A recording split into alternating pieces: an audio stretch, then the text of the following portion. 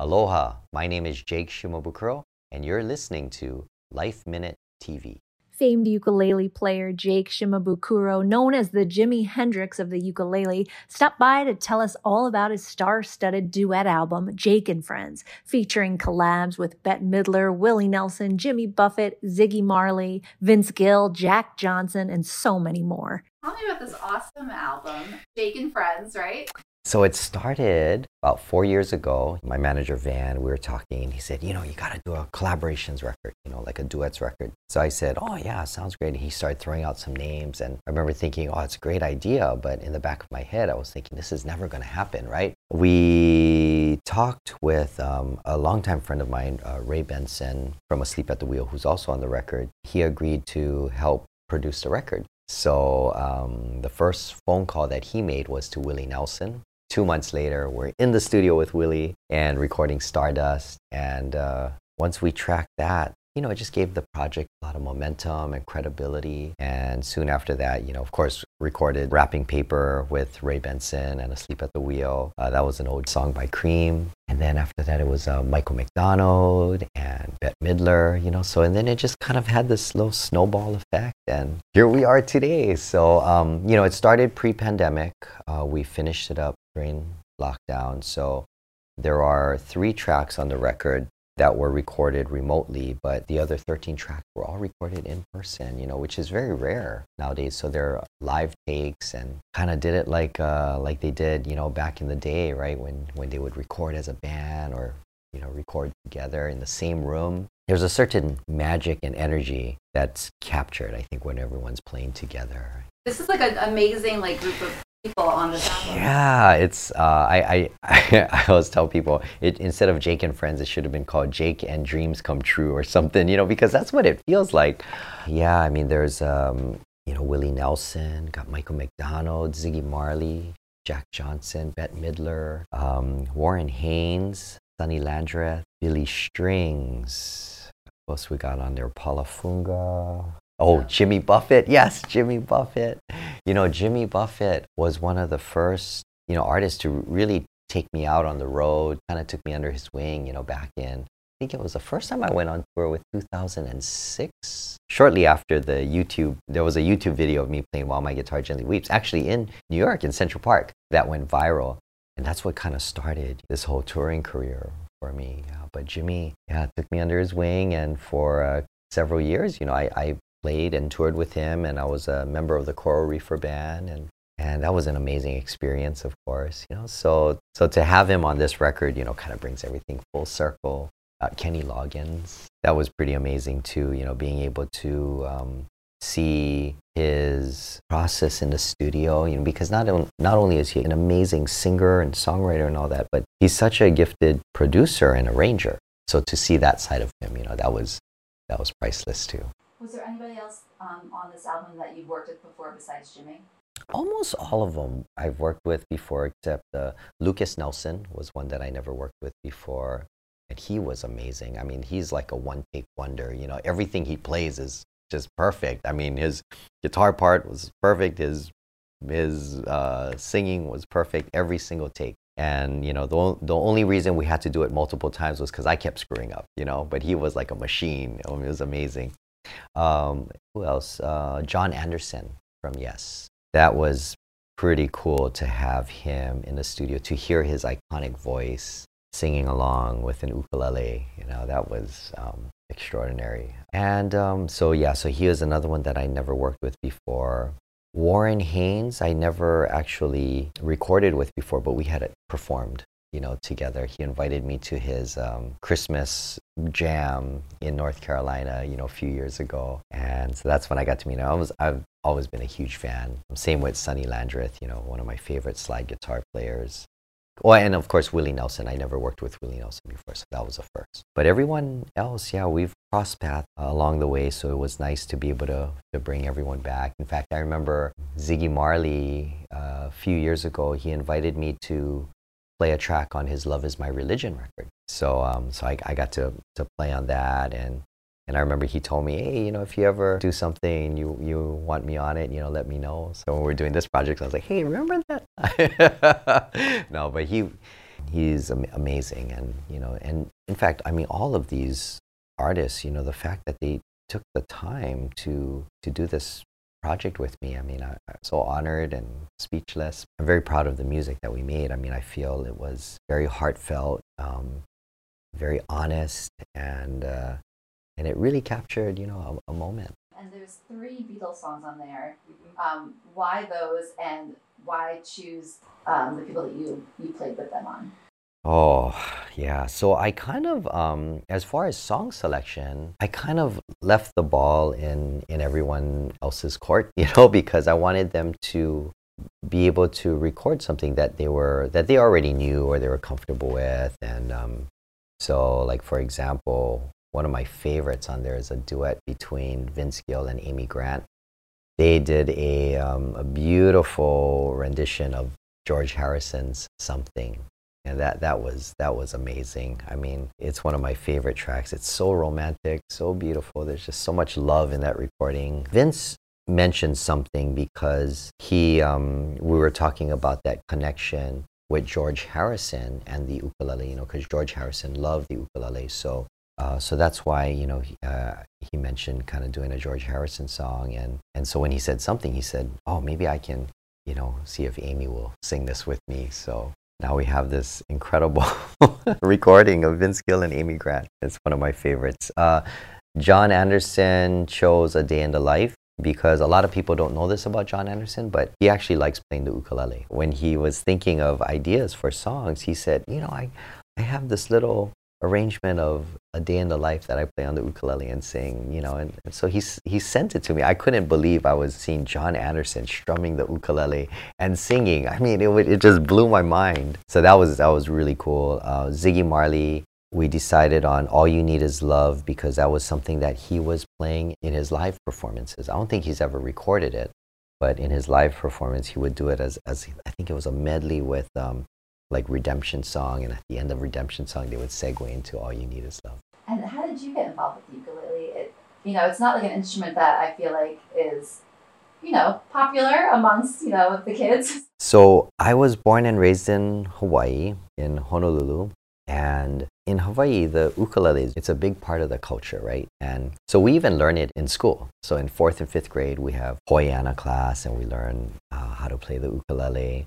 And my mom played. So 4 years old, she sat me down, taught me a few chords. And honestly, I just fell in love with it. There was just something about the sound, and it was very encouraging because it's easy to play simple chords. So you get that instant gratification, just immediately, like, wow, I'm doing it, I'm playing, And I think that's what really motivated me and kept me so interested and engaged, right? So yeah, my mom was the one who first got me into it. But in Hawaii too, there are a lot of really fantastic, ukulele players that recorded records, and I grew up listening to a lot of their albums. So one of my heroes was a man named Ota-san, and he's got tons of records out.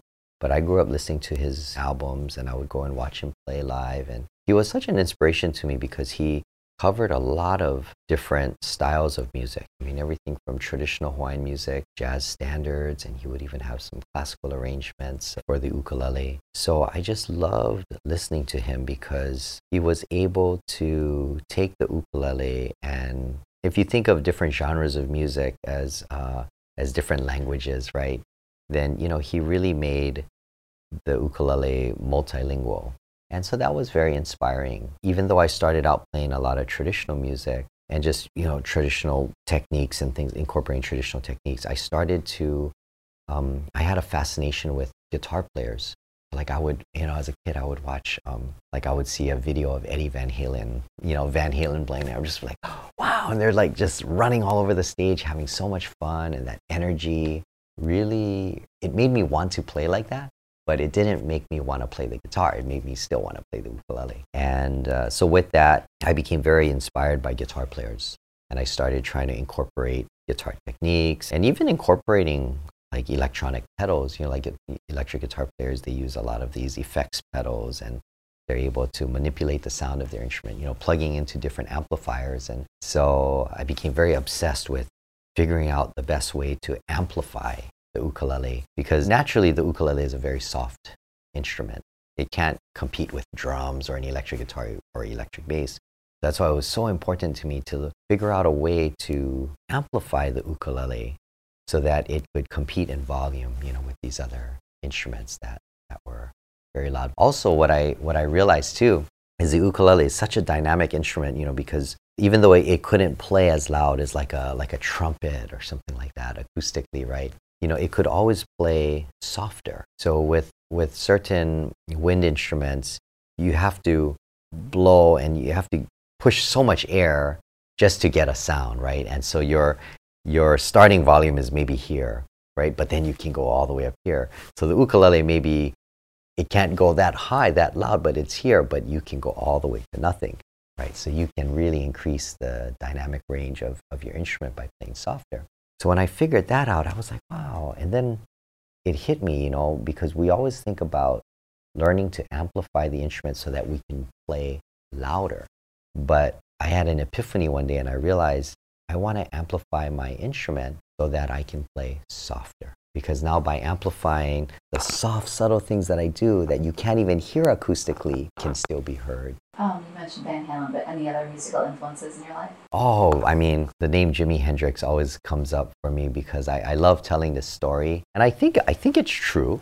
So Jimi Hendrix, before he started playing the guitar, the first ukulele that was gifted to him by his dad was an ukulele. And I think he must have been like 6 or 7 years old or something like that. And the dad got him this ukulele. And I think it was like a used ukulele or something, because what I read was there were only 3 strings on it. It was missing one of the strings. But I guess Jimi Hendrix would still play it and he really enjoyed it, I guess. And that's why the dad, realized like, oh, maybe he likes music. So got him a guitar and the rest is history. What's next for you?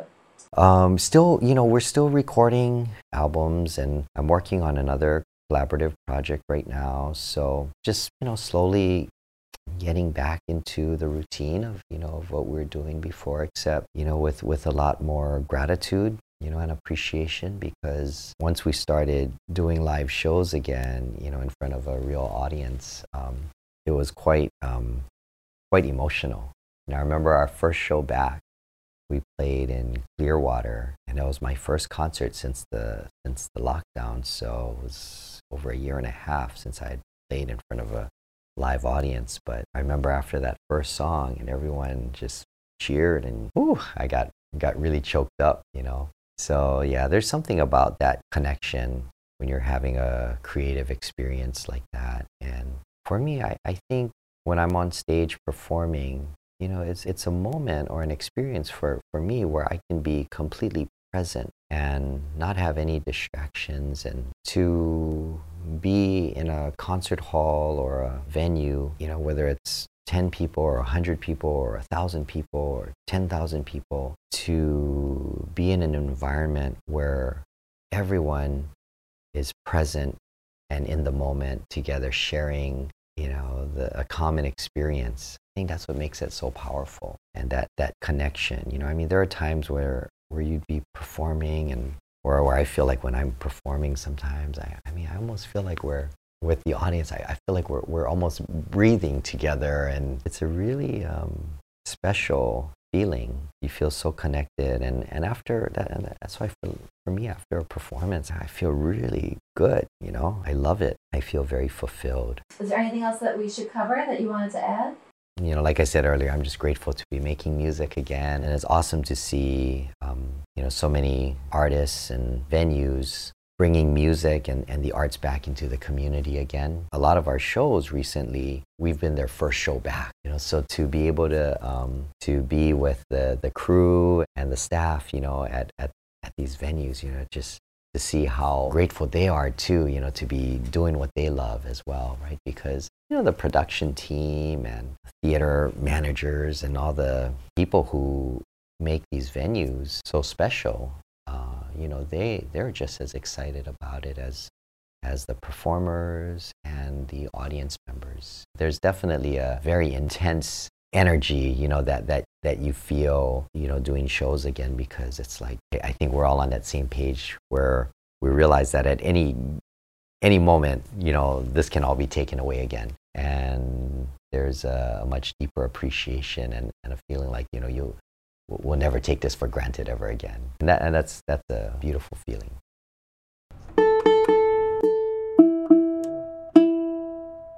Here's one off the new record. It's a duet with Vince Gill and Amy Grant. Here's George Harrison's Something.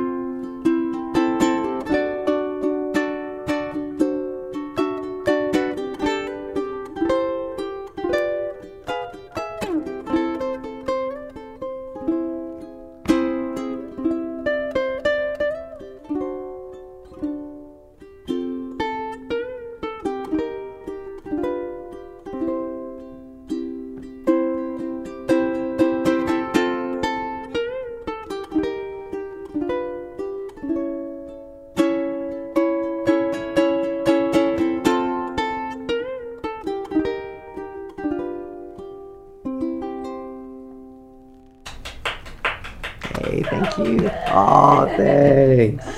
This next song is one that I co-wrote with Sonny Landreth. It's a song entitled Sunny Days Ahead.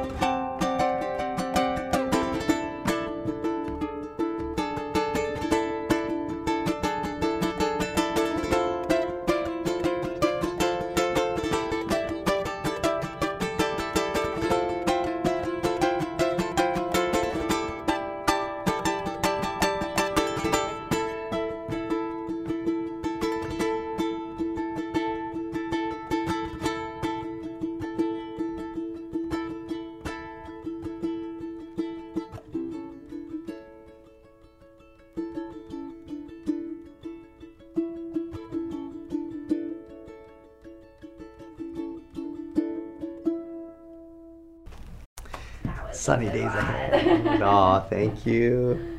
One more? Is that okay? All right. Yeah. This one is probably my mom's favorite song off of the new record, and it's because Bette Midler has always been one of her favorite singers. And when I was a kid, she used to sing this Bette Midler song to me all the time. It's a song called The Rose.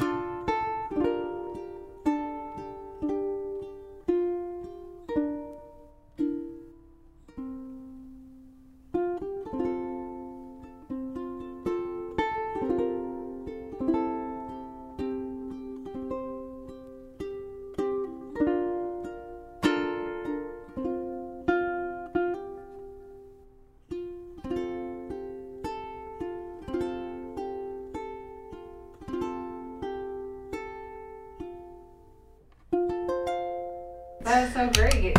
Thanks. Oops, I just recorded something. Thank you so much. This is so great. Oh my gosh, you could stay here all day.